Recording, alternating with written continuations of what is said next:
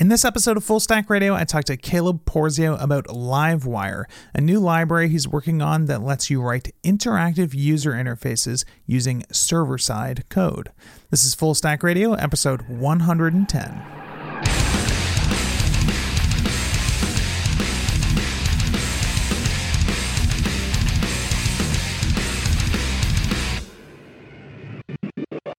Hey everyone, just a quick reminder, tomorrow, March 15th, is the last day to pre-order a Full Stack Radio t-shirt and sticker pack. So if you want to pick one of those up, they're $35 shipped anywhere in the world. Just head over to shirts.fullstackradio.com. Tomorrow is the last day to buy them. It's a pre-order, but they're not going to be for sale after that. And I'll probably never do this again because it's a big hassle and really expensive to do. But I thought it would be fun, and I thought the shirt design was really cool, so I just wanted to get it out there. So again, if you're interested in that, shirts.fullstackradio.com. That's all I got. Enjoy this conversation with Caleb about Livewire. Hey everyone, welcome to another episode of the Full Stack Radio Podcast. I'm your host, Adam Wathan, as always, and today I am joined by Caleb Porzio. How's it going, Caleb? It's going. Thanks for coming on the show, man. I am a big fan of your podcast, so it's cool to kind of have a little crossover situation going on here. Right. Yes. Very exciting. So the reason I want to have you on the show is sort of a recent theme of the podcast has been figuring out how to sort of keep up with the times in terms of building pretty interactive and complex user interfaces in applications and figuring out like what's the best way to do that. You know, I had my buddy Sam on to talk about what is the right way to build an SPA to avoid like having a really complex backend and a complex front end, because that seems like something everyone wants to avoid. Then I had Jonathan Rennick on, and we were kind of talking about this approach he's been taking, which is kind of like a spin on TurboLinks that allows him to do like a full view front end without going like full SPA and API and stuff. And you're kind of playing with an approach that tries to solve some of the same problems in terms of how can I get like maximum UI fidelity without sort of having to like split my effort into like all these different worlds. Like how can I just kind of stay in the back end land but still kind of achieve the results that I need to achieve to sort of keep up with the expected demands in the front end world. So I thought it'd be cool to have you on to sort of talk about what you're doing and how it's a little bit different than some of the other things that we've talked about on the podcast recently. Figure out kind of what your motivations are behind it, what you kind of did previously, some of the problems you ran into with those approaches and what's kind of led you to where you are now. And then talk about some of the sort of technical details behind what it is and how it works and stuff like that. How's that sound to you? Sounds good. Yeah, definitely. I mean, the Jonathan Rennick podcast, the last one, I just listened to it. Mm-hmm. It's pretty much where I've been for the last 2 years. So that's pretty much where I've landed. I went, started with like full page reload, form submission type stuff. Then got into where you like sprinkle in jQuery. Yep. Then got into Vue, got hooked, saw that layer casts, where, just got hooked on that data-driven sort of workflow. Got hooked, introduced it a little bit as sort of a substitute for jQuery, and then it started to, like, over time, I think you put it on the last podcast, like, Vue, like, starts to swallow your front end. Yeah, it just, like, takes over the whole page as, like, more and more little disconnected pieces of the UI need to be, like, Vue-enabled. It just kind of grows out from the center of the screen and takes over. Yeah, pretty quickly. So you start, it's almost like the feature of Vue that's this, like, I forget how he puts it, like transitional framework, or I don't know. Like a progressive. Yeah, I think that's the word he uses. Right. So you can just kind of pop it in. It now, in hindsight, it almost seems like a bug because it shows you like, hey, you can have the simple functionality, and then it just pulls you in and hypnotizes you till your whole Blade file returns one single file Vue component. So you have the full front end build, Webpack, everything crazy, and you start Ajaxing everything because you feel like it's the right thing to do. And you're basically building an SPA with server-side routing. And so one of the turning points for me, this is recapping some of like a talk I gave at Laracon, but like the turning point for me was a blog post by Jesse Shute at Zangle, where he showed like how like just JSON encoding in props into that single file Vue component in your Blade file. And that sort of changed the game for me. And I was like, okay, so I can confidently, instead of Ajaxing all my data, I can get it from my controller and just kind of like seed it right into the view. Yeah, and just pipe it right in, and that way, I can write tests that actually, like JSON encode that data, because the test will do that. It won't render the view, but your plain Laravel test, you can actually get it, so you can like expand the boundaries of your tests so that your feature tests are actually, getting that far. So anyway, so that was a big, that's pretty much how I've been building apps for the past 2 years. Is that sort of style. And that's where Jonathan Renning's approach comes in, where he's like, that's cool, but there's some pain points. I'm going to make a tool, or his approach with that turbo view type thing that makes that really streamlined and removes a lot of that pain. Yeah, totally. Yeah, so that's pretty much where I left off as far as last time I built a real Laravel application. But with that approach, there's still a bunch of like hangups I have. So the last app I worked on, I used that approach pretty heavily, and one of the biggest things I ran into, well, one, your whole front end's still in Vue. So that's like, honestly, I'm becoming more and more convinced that this is a problem. Like the amount of time I've spent fiddling with Vue and dealing with all the complexity of a full Vue front end for what? Like when you ask yourself for what, I think the answer is kind of silly sometimes, So, okay, I'm curious what like the actual pain points that are for you. Like what elements of like using Vue basically to write your HTML feels like, sure, man, I wish I was just doing this in Blade instead. Right. Okay. So for starters, you don't have PHP, so you can't use any of the Blade helpers. So Ziggy, we came up with that on the podcast. We wrote Ziggy. It's this little Laravel package where you can use Laravel's routing helper. So if you're using named routes, you can use that in JavaScript and access those names route. So that's one big pain point that I had. So just not having access to PHP, but the complexity of having a full Webpack bundle, Laravel Mix makes it way easier. But when you're working in a real application, you always have to go deeper. There's always like weird stuff that you can't just stick with Laravel Mix. You have to drop down to a Webpack config, and then you have to do a Webpack deep dive. And then like you can't, like Blade has includes, so you can just include a file, right? Like Vue doesn't have includes. It has components. Yeah. And components have props and everything. And you use vModel with a component, but then like you want to make, like instead of wrapping, okay, if you're going to wrap an input text element, right? Yeah. In Blade, you make an include or a component for your input text element that you can reuse. Sure. Right? And share it around. When you're in Vue, you make a component for that, like input text component, right? Yep. That's your own custom component. But the Vue way, you use vModel to bind that data. So you get the value of that text element into your Vue data, Yep. right? And to do that, you have to kind of open up the innards and pass in, like in your input text component, you have to receive in the data as a prop through the value attribute. Yep. And then you have to emit an input event. Yeah, right? because you have like a double layer of vModel happening as soon as you like wrap the input in like an extra kind of component, which I don't know that that's necessarily mandatory unless you need like the extra element because you want to put a label on there by default or something like that. What part is not mandatory? Like if you're just wrapping an input as a component and the input is the only tag, there's no reason why that can't be.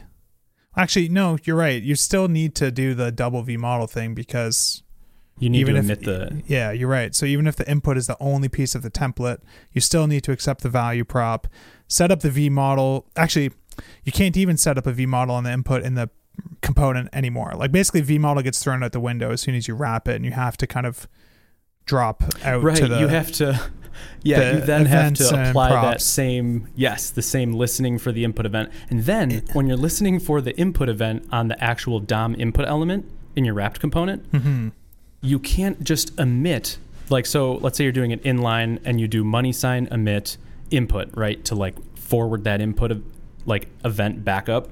Yeah. If you do that and you forward the event, I believe it's like event.target.value when it's on a raw DOM element. Yeah. But then when you're on a component, it's just event. It's just the value. Because it's just the data. So these are like just in this little conversation in wrapping an input element. And this isn't to mention actually if you have like a div and a label and you don't want the props like from your parent component, you want to forward the attributes to a different element.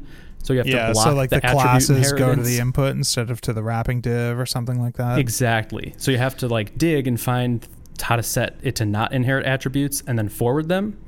And then maybe you want to reuse a bunch of that, like you have a div with a label and an input. That's your component. And you want to make one for input checkbox and input text area. When you get to text area, you want to reuse like your div and your label, but you want to just swap out the text thing. So you might like do a nasty conditional, or you might do some higher order render. You know what I'm saying? Like it's just, it's absolutely bonkers. There's a lot to know for sure. There's a lot to know. All for what? Sometimes, yeah, but oftentimes I ask myself like, whoa. But then what am I doing? What's the alternative in Blade land? Like there's no data binding when you're in Blade. There's no data binding. Right. Yeah, right. So the alternative right now is a form submission. Yeah. Which sometimes is the right way to go. Yeah. So just holding the state in the DOM is what you mean, basically, as like the alternative, and that is a lot of the time simpler. It's kind of what you're saying. Yeah. Yep. And and Ajaxing everything has its own, like it just sort of, I think you start doing Axios by default and not doing form submissions. Yep. So you enter into that world of like, how do you handle error responses from Axios? And a lot of people, myself, I'll just speak for myself, I don't handle that very well. Like I could sit down, make it a global Axios interceptor to intercept like validation errors and do something smart and global with it. But I write a lot of catch statements and like write specific stuff. You know what I'm saying? Totally. Yeah. I think like what you're saying, to me, it feels like a similar analogy anyways. It's also in the front end world is kind of like to authentication and like an SPA. Like if you're trying to build a full SPA client with like an API and they're on different domains even, or some weird thing is going on, you have to figure out, okay, well, I can't just use cookie authentication, so I got to use this token thing, and maybe there's like security things that I got to worry about with the token, and maybe I'm going to use like JWT tokens, and then I got to worry about maintaining a blacklist if I ever want to revoke tokens and all this stuff. And you get like so far down that rabbit hole, and eventually you get to a point where you just think to yourself like, wait a minute, like why is this all worth it? Like why am I not just like using cookie auth on a server rendered Rails or Laravel app, and like all these problems kind of vanish. So I kind of feel like that's like a similar sort of like realization. Yeah. That it sounds like the premise just isn't always there, which is kind of insanity. And it probably exposes something about the developer, or at least my mindset, where you just kind of automatically inherit mountains of complexity for some ideal of like a smooth UI or a perfect data-driven, front end. Mm-hmm. So I mean that's number one, the first problem with that approach. Problem number two with that approach, with I believe the best like hybrid of that approach, which is like the Jonathan Reinink approach, the embrace the backend type thing, deeply nested components. So if you have like a view component for your whole page, and in reality that view component has a bunch of children components, and like so deep down they need some pieces of data, and the like SPA-E type way would be, if you're not using like Vuex global store, they might grab their own data from Ajax. Sure. With the prop passing down, you end up passing data through components that aren't really concerned about it. So you kind of like drill a bunch of props through, and you have you're prop drilling all these components in the middle that need to expect props that they don't actually use but their children use. And exactly. So you have, and those prop lists are huge. And so like with Jonathan's approach, it saves the initial prop list in your blade. So his that's awesome, because that was one of the pain points that he totally hit on. But for the ones inside Vue, you still have to list them all out, or you're not declaring each one and you're just passing in some object through down. And so there are other approaches too. Like with Vue, there's the provide inject API, which is like a way to do kind of sneaky global data in a component tree, kind of like React's context. And I think there's like a component driven version of that coming for Vue 3 too. I only know because I'm Vue Elite and on the secret Vue 3 repo. Nice. But yeah, no, you're right. There's I mean, I guess with Blade, you would just expect that there's global data in the Vue. Or, I mean, with Blade, it's different. With Blade, you just don't do as much slicing and dicing of your UI typically. Yeah. Like there's partials here and there, but you end up with bigger chunks of HTML in a single file than you typically do using like a really component driven framework that kind of like puts this seed in your head that like every little thing should be its own single file component, which has some benefits, but also has some challenges or introduces some complexity, kind of like you've been alluding to. Sure. Yeah. So those are the pain points for me. And with those, the prop drilling, I ended up, the pain point drove me to like a global store. And then when you're in like Vuex, then it's that whole world of complexity that's, just to add on top of it all. So yeah, very true. So am I characterizing your opinion correctly by saying like, basically you have gotten to a point where it kind of feels like you were swallowed up in all this complexity, and eventually you just kind of realize like, what am I actually trying to get out of this again? Yeah. And it's like, I want to be able to add another text field underneath the previous one when I hit a like add new to do button or something.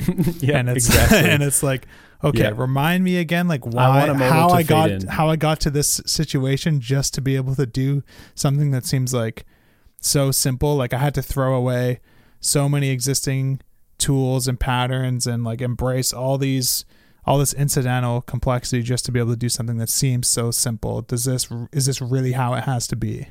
Yep. And we still don't have a good way to test. There's no great way to test all that Vue front end stuff. Yeah. And that's actually a really good point, because I've never even played with Vue testing, because the fact that it just kind of seems like, this seems like hell to even get into. And it's not even the fault of Vue. Honestly, it's just like in general, I've always hated like testing interfaces. You know what I mean? Like sure. User interfaces, like trying to do like clicking around and stuff like that. It's always just kind of felt like brittle and whatever. I like to just test data when I can, like things that are just really clear cut, where I can prove that the system is kind of working as expected. And then for UI stuff, my mentality has kind of been like, anytime I'm working on a UI, I have the browser open, because like I want to feel the interactions and see if like the design is intuitive in terms of like, it makes sense that when I click this should happen. And a lot of that stuff I can't figure out in a text editor. I have to like play with it anyways. So it's always felt to me like there's been less risk in not testing the UI than there is in the back end, because if I change something that's going to break the UI, I'm typically going to know, because the UI stuff tends to be a lot more localized than like, sure, I'm changing some header in the back end and it messes up 6 endpoints or something, you know what I mean? But yeah. I hear you there. The front end testing has sort of been a holy grail, and I felt pretty close to being able to, I felt pretty close to having a useful front end test suite at times, but I always kind of back down from it and go, no, it's just either too much cost in like Selenium type testing, or in running them and whatnot, and then, or maintaining these front end unit tests. It's just hard. Yeah. I hear you. Yep. Interesting. So all that to say, you are playing with a different approach now. So what is this approach? What kind of inspired you to explore it? And what is kind of the story there? Yeah. So I'm calling it Livewire, and it came out of, well, I guess the priming for Livewire was DHH's like server rendered JavaScript, where he and I think this is kind of a stimulus pattern. I'm sure I'm not verbalizing it well enough, but basically the idea is he's like, well, instead of firing off an AJAX request and getting JSON back and doing something with it, what if we got actual HTML back, like rendered HTML from JavaScript, and then sort of hot swapped like the DOM that's in the browser and then the DOM we just got back from the AJAX request. Mm-hmm. And you can do some really interesting things with that. Yeah. And that was a light bulb for me. As soon as I saw that, I was like, whoa. I actually have this package on GitHub that has, I think, 4 or 5 stars now, called Vue Fetch HTML. It does this for Vue, so you can just grab HTML and put it into Vue. But that, I think that was the primer for me, that I went, whoa, you can do some crazy AJAX-y JavaScript UI smooth stuff and get actual HTML back from, And so anyway, that was the priming. And then that blog post, Chris McCord, the creator of Elixir, Phoenix. Yeah, right, for the Elixir language. And he put out a blog post, and I think it was the keynote at ElixirConf demoing this. He called it Phoenix Live View. And it's this real-time front-end, back-end melding framework that kind of blows your mind. And basically the gist is he had what looked to me like I sort of translated it in my brain as a blade view, but everything was all mixed up. Like where I would write an event listener in Vue and then fire an AJAX request, his event listeners seem to be able to like manipulate back-end code by themselves, you know, like somehow his front end had access to the back end and all the wires were taken care of. So it's like you can almost imagine there's like like an instance variable in your controller that's like in PHP, maybe it's like private count equals 0. And on the front end in JavaScript, you're somehow incrementing this counter that's like being stored in PHP, and the front end is like reacting to that. And it's nuts. Yes, exactly that. And so they're using WebSockets, and Elixir, come to find out, is really well suited for this sort of thing, and PHP is not well suited for this sort of thing. But that night, I just decided to like whip together like a proof of concept. Yeah, and so I made this very simple thing. That it's like a long running PHP process, and it just responded to a WebSocket request, but it could be an AJAX request, and re-rendered it itself. So I don't know if I'm explaining this well, but let's say you have a listener for an event, like a button click on the front end, and the listener fires some WebSocket request to a long-running PHP instance that says, hey, grab this actual like runtime object out of a store somewhere and run this method on it, and then re-get the output. So let's say it returns a blade view. Re-render that blade view with the new data that you have, and then passes that DOM back to the front end, and then the front end patches it in. So that's sort of how I implement it in PHP, and it worked, and it was pretty crazy. Just wanted to take a quick break to thank one of this week's sponsors, and that is Cloudinary. So you've probably heard me talk about Cloudinary on the show before. It truly is just the absolute best way to host images and media for your web apps. It's a truly fantastic service. But what I want to talk about this week in specific is that on May 1st and 2nd, Cloudinary is hosting the 3rd annual ImageCon in San Francisco, California at the iconic Palace Hotel. So if you aren't familiar with ImageCon, it's the ultimate event for developers who work with rich media and includes talks on everything from the next generation of image formats being discussed by the JPEG XL committee to deep dives into performance optimization in media in the age of progressive web apps. It's a multi-day conference, and it has a full day of pre-conference training covering Cloudinary fundamentals, and then another day with 12 different workshops that dive into all sorts of advanced Cloudinary capabilities. So if you're interested in checking out the conference, they have early bird pricing going on through till April 1st, where you can save $100 on a conference pass. And if you use the coupon code FullStackRadio15 at checkout, you can actually save an additional 15% off. Cloudinary was also kind enough to give me one free ticket. So if you're in San Francisco and want to check out this conference for free, the first person to email me and ask me for the ticket will get a coupon code that they can use to attend the conference for free. So thanks as always to Cloudinary for sponsoring Full Stack Radio. Again, it's an awesome service. Check it out if you haven't already. Back to the show.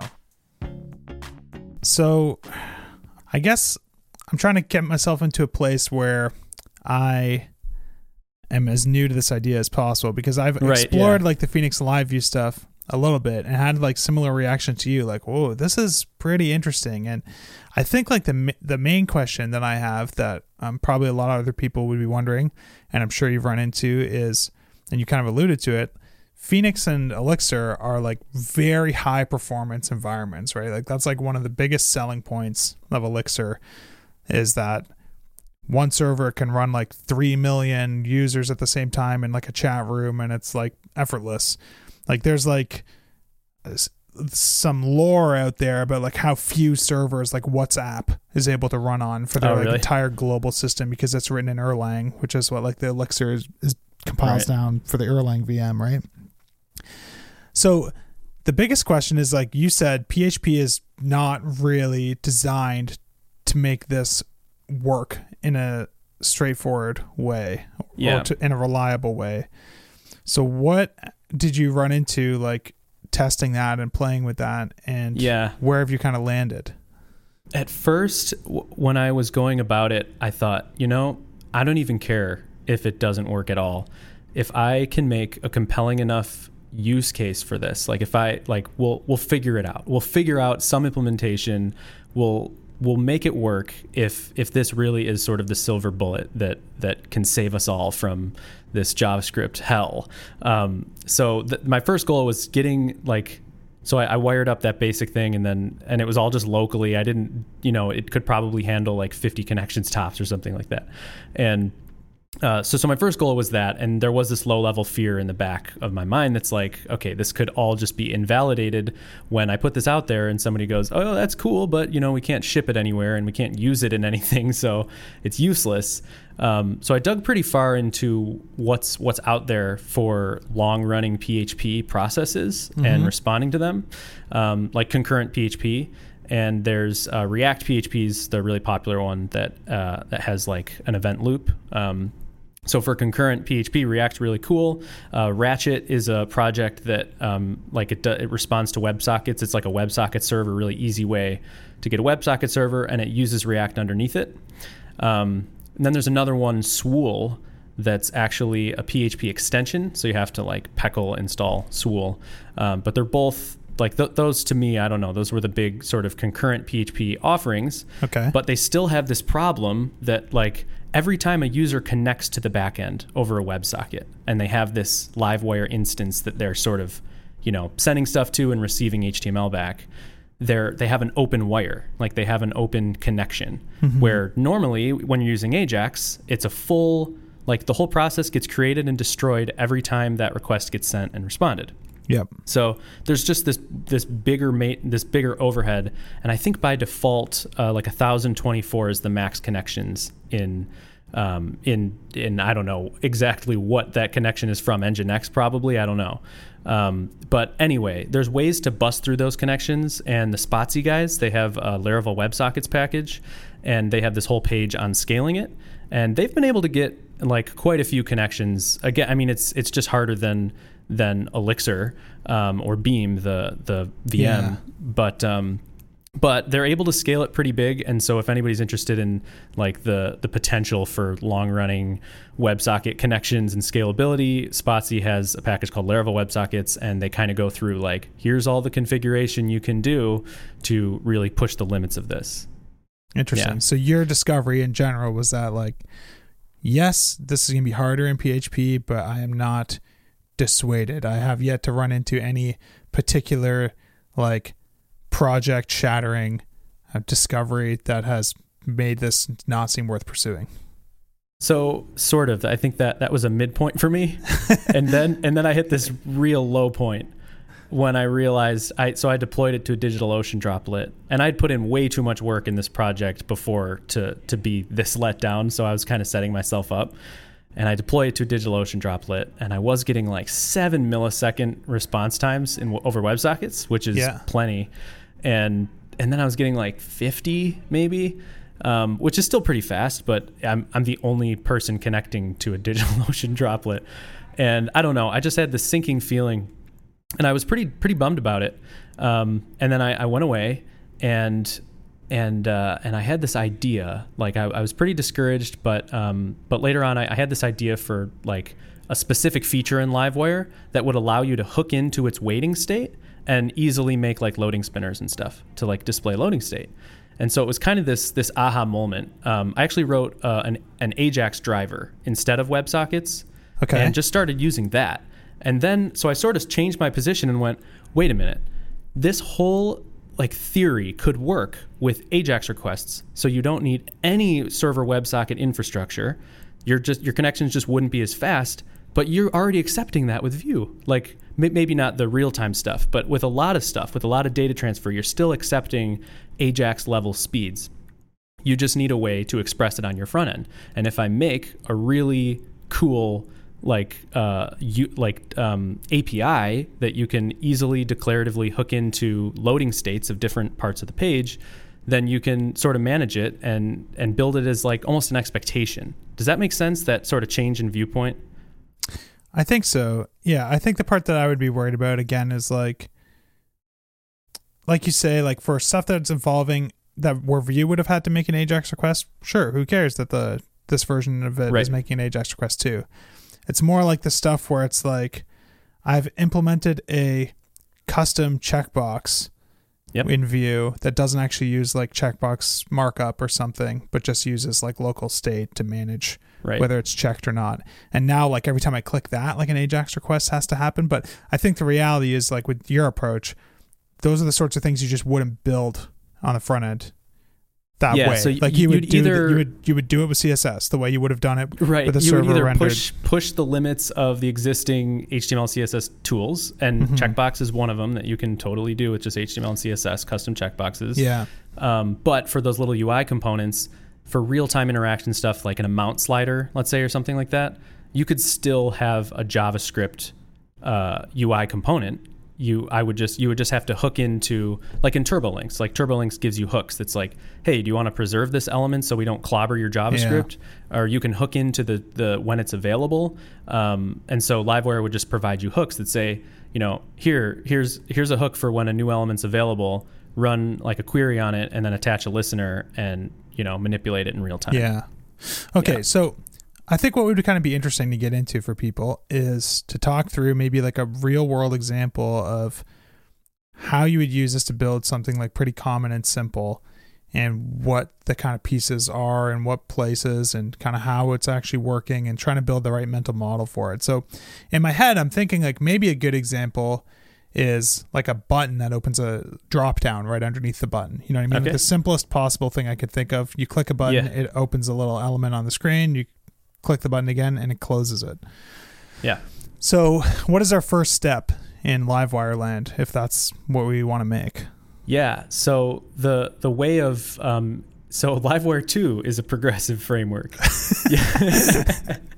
You can just pop in like sprinkle in a chunk of Livewire on an existing page, or you can hijack a whole page and make it all Livewire-y. So for this example, let's just say that we want to replace, we have a normal Laravel app that returns a view and there's a button, and you want to replace that button with a Livewire component that has all its reactivity stuff just like you would with Vue, right? Except it's all in PHP now. That's kind of like that's the selling point. Yeah. Right. Yep.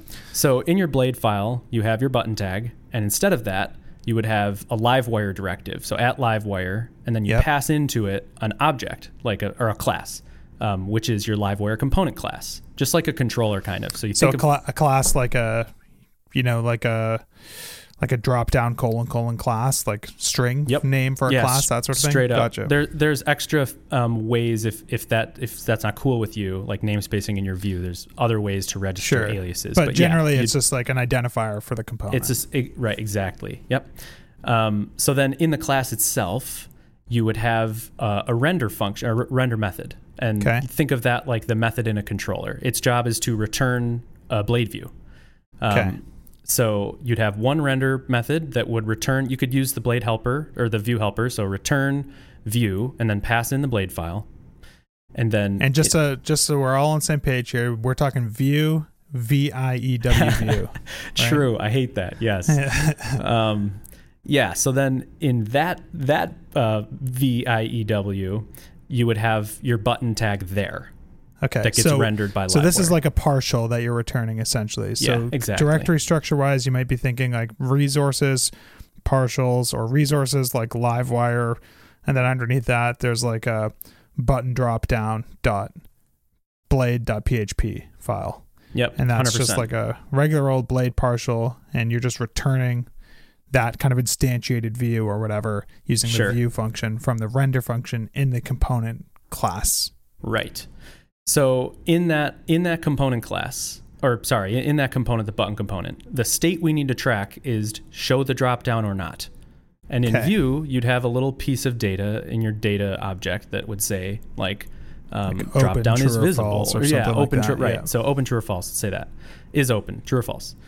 And then in your template in Vue, VUE, you would have VIF is open, and then in that you would have all the markup, right? So in Livewire, you would have your button tag, and then under it you would use let me back up one step. The data in Vue, you would establish is open as a data property. Yeah. In Livewire, it would be a public property on the class, on the component class. Okay. So a plain old PHP class property called is open. Conceptually maps to how you might think about how like jobs or mailables or other stuff in Laravel works. Totally. Like very common pattern in Laravel is like you have instances of these things, and stuff that's public properties is like automatically visible in different places and stuff like that. Straight up. So think mailable. Totally. There's a public property and it's available to the view. Okay. So then in your view, now you're just using Blade. So you can say @if money sign is open and then put in the markup for it. Interesting. So something I want to point out is that my expectation was that there was going to be like new directives or new funkiness for this. Like I was thinking it would be like Livewire if or something. You know what I mean? Because like I'm thinking in Vue.js brain. You know, where it's like there's always like new syntax when it comes to being able to show this stuff. But in your case, like conceptually, you're returning a static rendered template, right? And it's processed on the server with it, all that information, just using regular old Blade stuff. Straight up. And you just care about what comes out at the end of the day. So you just use regular old Blade features if you want to do that sort of thing. Yeah. The caveat is that there are directives for listening for events. Sure, of course. Yeah, because what other choice do you have? So on your button, the syntax where in Vue, it would be button @click equals, and then you would pass in the method or whatever. Yep. In Livewire, it's whatever we want it to be. Right now, it's wire : click, and then you pass in a string that is a method name. Like the API, we can make it whatever we want, so it's still kind of up in the air. But what I have right now is, let's assume that you have a method in your component class called toggle dropdown that just sets the public property to its inverse. And then in your markup, you'd have on the button, you'd have wire : click equals, and then the plain string toggle dropdown. Yeah, got it. And then Livewire would handle the rest. It would hear the click, and then it would do its stuff. Got it. Seems straightforward enough. Okay, so I think the next interesting piece to talk about in terms of helping people understand like what even happens to make this work is what's happening on the front end. So my first thought and like expectation is that there must be some sort of Livewire JavaScript component. Totally. And I mean component in the sense of like piece of your app, not like, you know, component as in UI component, but there's some JavaScript file or some thing you pull in from NPM that you have to make sure is in your app.js file or whatever as part of your bundle that kind of makes the page like Livewire aware or whatever. Yep. Am I right? Yeah, totally. Okay, so you send this first page back to the user. My first question, I guess, is when that HTML comes back from the controller to the user on like the very first render, like the right-click view source render, is the component's first initial state of HTML there? Like the render function has run once on the server for that component?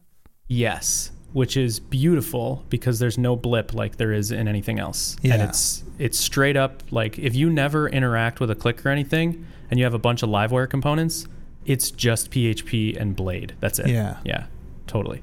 Gotcha. So like if you were to, for some stupid reason, write your entire UI as Livewire components that had no interactive behavior at all. Yeah. The static string of HTML that came back in the HTTP response to the user would be identical to what it would be if you had just used regular Blade views. You could even get rid of the JavaScript portion of Livewire and it would just work. Gotcha. Yeah. Okay, so then what happens on the client after the page first loads? Yeah, so it sort of scours the page and it looks for these components.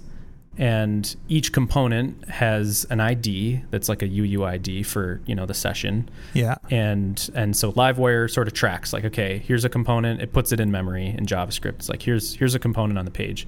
And there's another identifier, the serialized component. So when the component renders and it on that first page render that like I said, you can leave the JavaScript off. It's just a bunch of DOM. In the DOM with like a data attribute, I have the serialized version of your Livewire component. So there's do a you bunch mean of like different of ways the whole class, like of the whole class.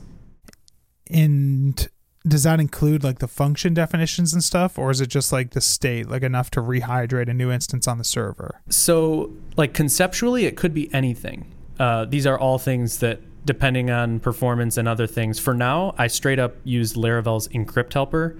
So it's encrypt, and then I pass in the component, and then the string I get out, I push into JavaScript. Yep. And you pass in like the instance of the class, like the I pass in the object straight itself. up instance, straight up. Yeah. Interesting. Yeah. Cool.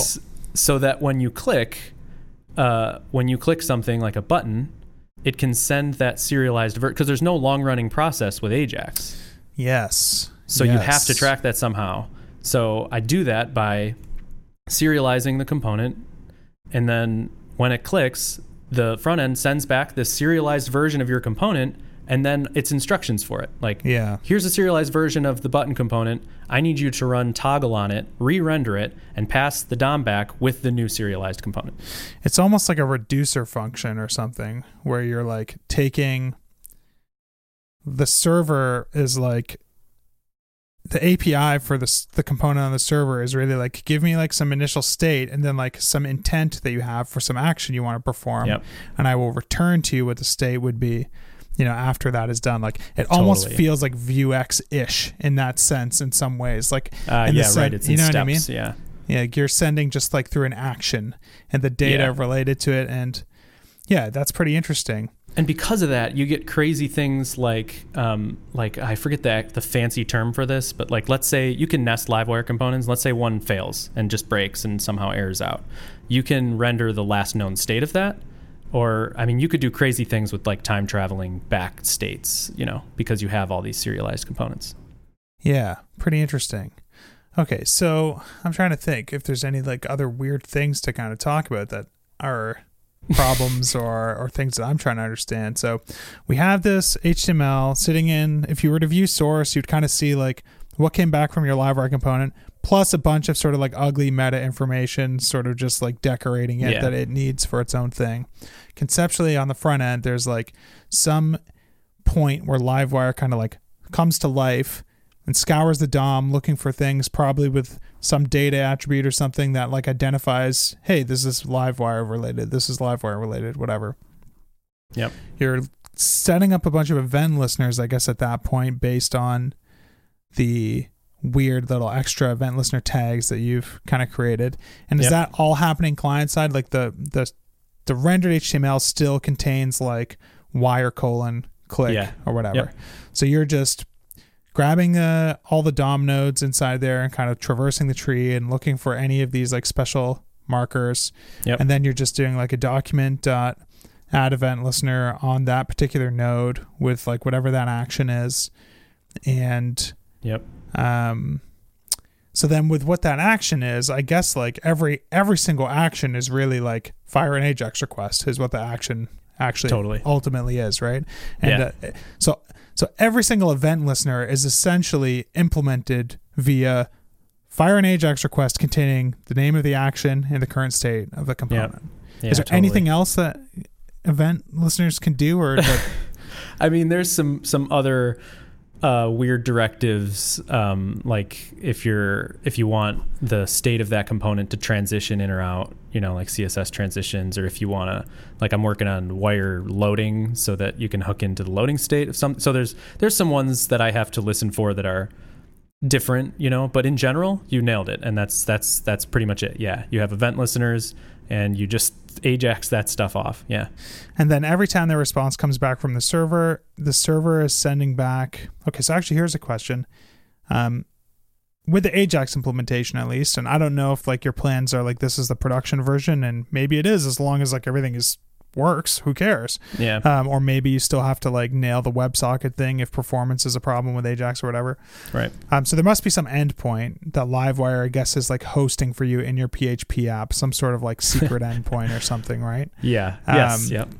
So that kind of secret endpoint is backed by like the secret Livewire controller, I guess. That's like Porzio's secret sauce. The connection handler.php. Yeah. And that's what returns back to the client just the HTML created by the component itself. So unlike the first page render where you get like the full view with all the components kind of pre-rendered, now you're just getting like that isolated components rendered output. Yep. And then on the client, Livewire is just saying, well, I know what the root element was. I'm just going to like basically remove that from the DOM and insert this one instead. And do you have to then like rip through the whole component again and set up all the event listeners and stuff? I assume you have to, because there might be some event listeners that just weren't even there the first time. Yeah, so there's a bunch of different implementations you could do. Like the thing that you thought would happen is rip out all the DOM and replace it, like the turbo links, just like clobber it all and replace it all. Yeah. That would be really easy. I started using Morph DOM, a package that actually Phoenix LiveView uses. That's the package they use. And it's more intelligent. It does DOM diffing and patching. So it'll take the difference of the two HTML, the two markups, and then whatever's different, it'll either add stuff, update it, or remove elements. And then there's hooks for what's being added, removed, or updated. And then in those hooks, you can re-register listeners, tear down stuff. You can then provide hooks to the Livewire users to hook into that stuff. Yeah. Gotcha. So are there weird things there where Morph DOM is not informing you that like this button doesn't need to be replaced because it was already there and we already have an event listener on that button, so that event listener just like sticks around because there's no point in like cleaning up the old one and setting up a new one if you can just reuse it. But I guess you have to make sure that you're careful to set up these event listeners so that they're always always making requests to the server with like the latest state and not like whatever state they captured like the first time or whatever. That's one of the many little, like the concept, like you've pretty much nailed the whole bare bones concept of Livewire, but then the other 80% is all the weird things. And that's one of them is like what happens if a user just mashes that button, sends 50 requests off. One of them in the middle takes the longest to respond. And then the thing that gets returned is like an old state. Oh yeah, I wasn't even thinking about that. Oh, that's awful. There's tons of weirdness. Like I've gone down some real rabbit holes here, but basically what I've done for now, so that I can move forward and not waste all my time on this, is a basic blocking bus. Yeah. So as soon as like you take any action in a component, like imagine a component has like 4 possible actions you can take. As soon as you take any one of those, all 4 actions are now like off the table until locked. That action is completed, because like otherwise, what the hell? How could you get any useful result back? Right. Yeah. Yep. So right now it's a bus. One of the nice things, Livewire is all component driven. It's the hard thing about it to program it, but because it's component and each component is so the smaller the components are in Livewire, the smaller that serialized state is. Mm-hmm. And the more you can isolate those interactions. So you can always make a separate component for something, and it's in charge of its own universe. It doesn't know anything about other components. So so that's almost like one of those like best practices, or like how to work around X problem that you might have to like put in the documentation. If you need to be able to do 2 things at once, make sure that you figure out how to separate those into 2 separate components, because that's the only way to reliably, like that's how you're basically like informing Livewire that like you can update these separately, or you can accept actions related to these things in parallel, because totally. Yeah. Interesting. Just wanted to take a quick break to thank one of this week's sponsors, and that is Rollbar. So there are 2 major problems with relying on your users to submit bug reports to you when they find something broken in your app. Number 1, you can't discover all bugs this way, and number 2, some users don't even bother submitting bug reports. They just wait for you to fix it, and if you don't, they just leave the service. Now, the best software teams practice proactive error monitoring, which means you detect all the errors in your production apps and services in real time, and then you can debug important errors in minutes or hours, often before your users even notice. Teams from big companies you might have heard of, like Twilio, CircleCI, Instacart, they use Rollbar to do this. With Rollbar, you get a real-time feed of all your errors, so you know exactly what's broken in production, and Rollbar automatically collects all the relevant data and metadata you need to debug those errors, so you don't have to waste time sifting through logs. Debugging errors with Rollbar is crazy fast. You get the exact stack trace linked directly into your codebase, the request parameters to easily reproduce the issue yourself, data on which user is affected so you know if it's the same user repeating the same error again, what browser and operating system, basically everything you need all in one place. They also have this awesome telemetry feature that's kind of like getting a black box recorder after a crash but for errors. It shows you all the browser events leading up to that error. So if you aren't using Rollbar already, there's a special offer just for Full Stack Radio listeners. If you head over to rollbar.com/fullstackradio, create an account, and install Rollbar in your application, Rollbar will give you a $100 gift card that you can spend to support any of your favorite open source projects at Open Collective. So thanks to Rollbar for sponsoring the podcast this week. Back to the show. So what other weird, horrible crap have you run into that no one else would ever expect because they're not the ones who have to try and build the thing? Yeah. Okay. One of the weirder ones. So on everything got crazy when it went component driven. That's when everything went nuts, when you're dealing with these components and nesting them, and that DOM tree traversal you're doing. I had a DOM tree walker I just pulled in so I could walk the DOM and attach these listeners for the directives. Yeah. But because they're components, I needed to stop when I hit a component and not walk its tree. And then so each component could walk its own tree. Yeah. And there's really no, at least what I found, no easy pull in thing where you can just pass a callback that says, hey, do you want to not walk this child's node down? So I wrote a DOM tree walker and spent a day writing out a flow chart of how do you walk a DOM tree and what are the recursions and what. So that was a solid day of me learning how to walk DOM tree nodes. But a wacky one that I think is really fun, and I don't think I have the perfect solution, but I think it's pretty cool. So it's related to the components in Blade. All right, so you have your root drop down, button drop down component, and then inside of it you have, let's say, a simple component called drop downs or something, right? So you have one big component called root drop down or whatever, button drop down, and then inside of it you have another Livewire component. So we're just nesting one component, right? And let's say that component is in a VIF. Right. So sorry, not a VIF. I'm back in Vue. Yeah. A normal Blade if. So we're showing the drop down or we're not showing the drop down. Right. On the front end, because Livewire keeps every component separate from itself, when the root one renders for the second time, it can't re-render all its children because then it doesn't have the serialized state of its children. Does that make sense? In some ways. I mean, what it makes me think about is how you have to do things in Vue or React, where it's the parent does hold all the state for everything, and the children depend on the state of the parent.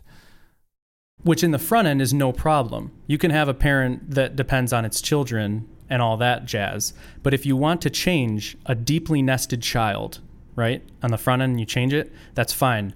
When you, in Livewire, when you kick the serialized object and the action back to the server, right? You don't want to pass in the whole world. You can't pass in you could, but you don't want to pass in you want to pass as little as possible. Yeah, so you want to just pass in that child back to the back end to then change itself, right?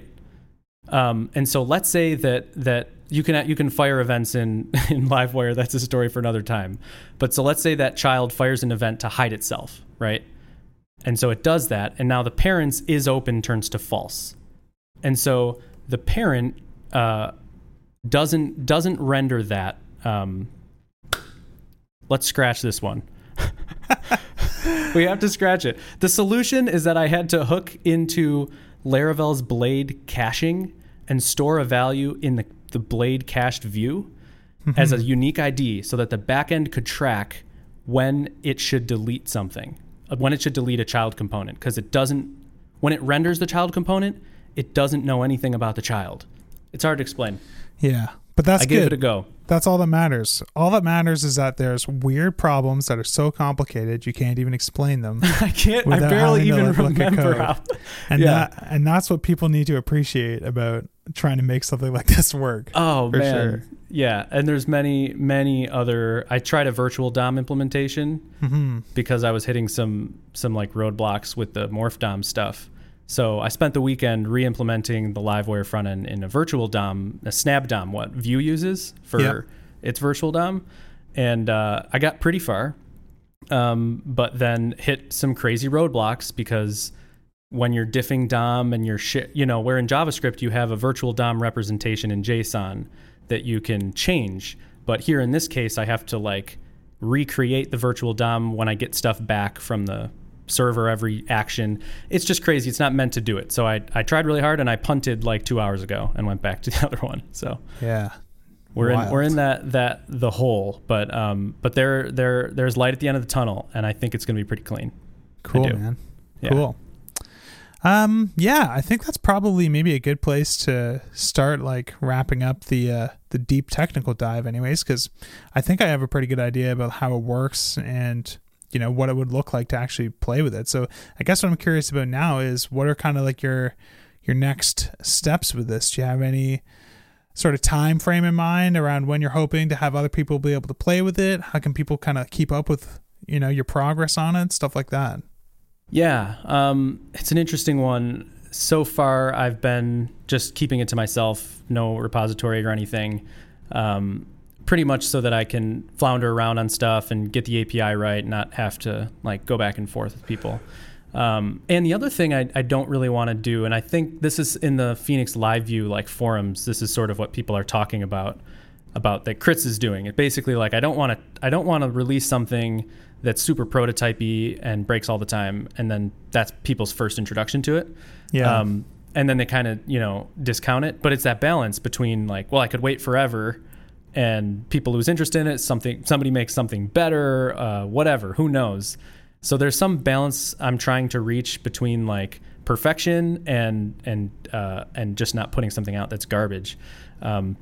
So I feel like I'm approaching there. I started writing documentation to sort of like nail down exactly. I want to get the docs down perfectly before I put something out there. Yeah. It's like, here's what I want Livewire to be, and then I'll backfill whatever's not built that I put in the docs, and then I'll put it out there. And my thought was I would put it out there in a repository that is a little bit hard to install. Like just kind of put like a barrier of entry in it. Yeah. Just so people, like only the people who actually want to work on it and have the right mentality for that early stage stuff would work on it. No NPM package, nothing on packages, just like put a couple little tripwires along the way to make sure that the people who make it all the way to the end are not they're the sort of people who are going to expect it to be mostly broken and like just want to help figure it out, and not the people who are going to open issues and complain or stuff like that.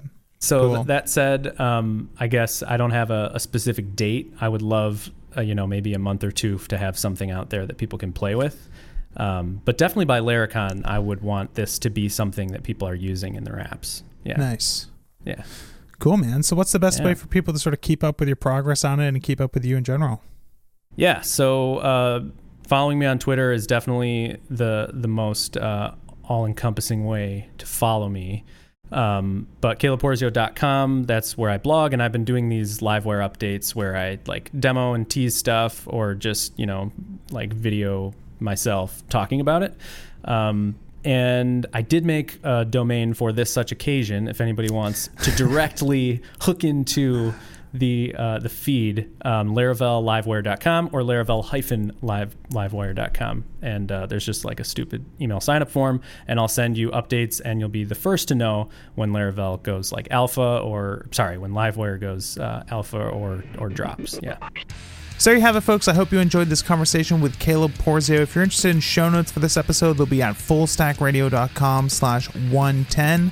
Thanks to Rollbar and Cloudinary for sponsoring the podcast this week. And don't forget, if you want to pick up a Full Stack Radio t-shirt and sticker pack, tomorrow is the last day to do it. Shirts.fullstackradio.com. Thanks, everyone. See you next time.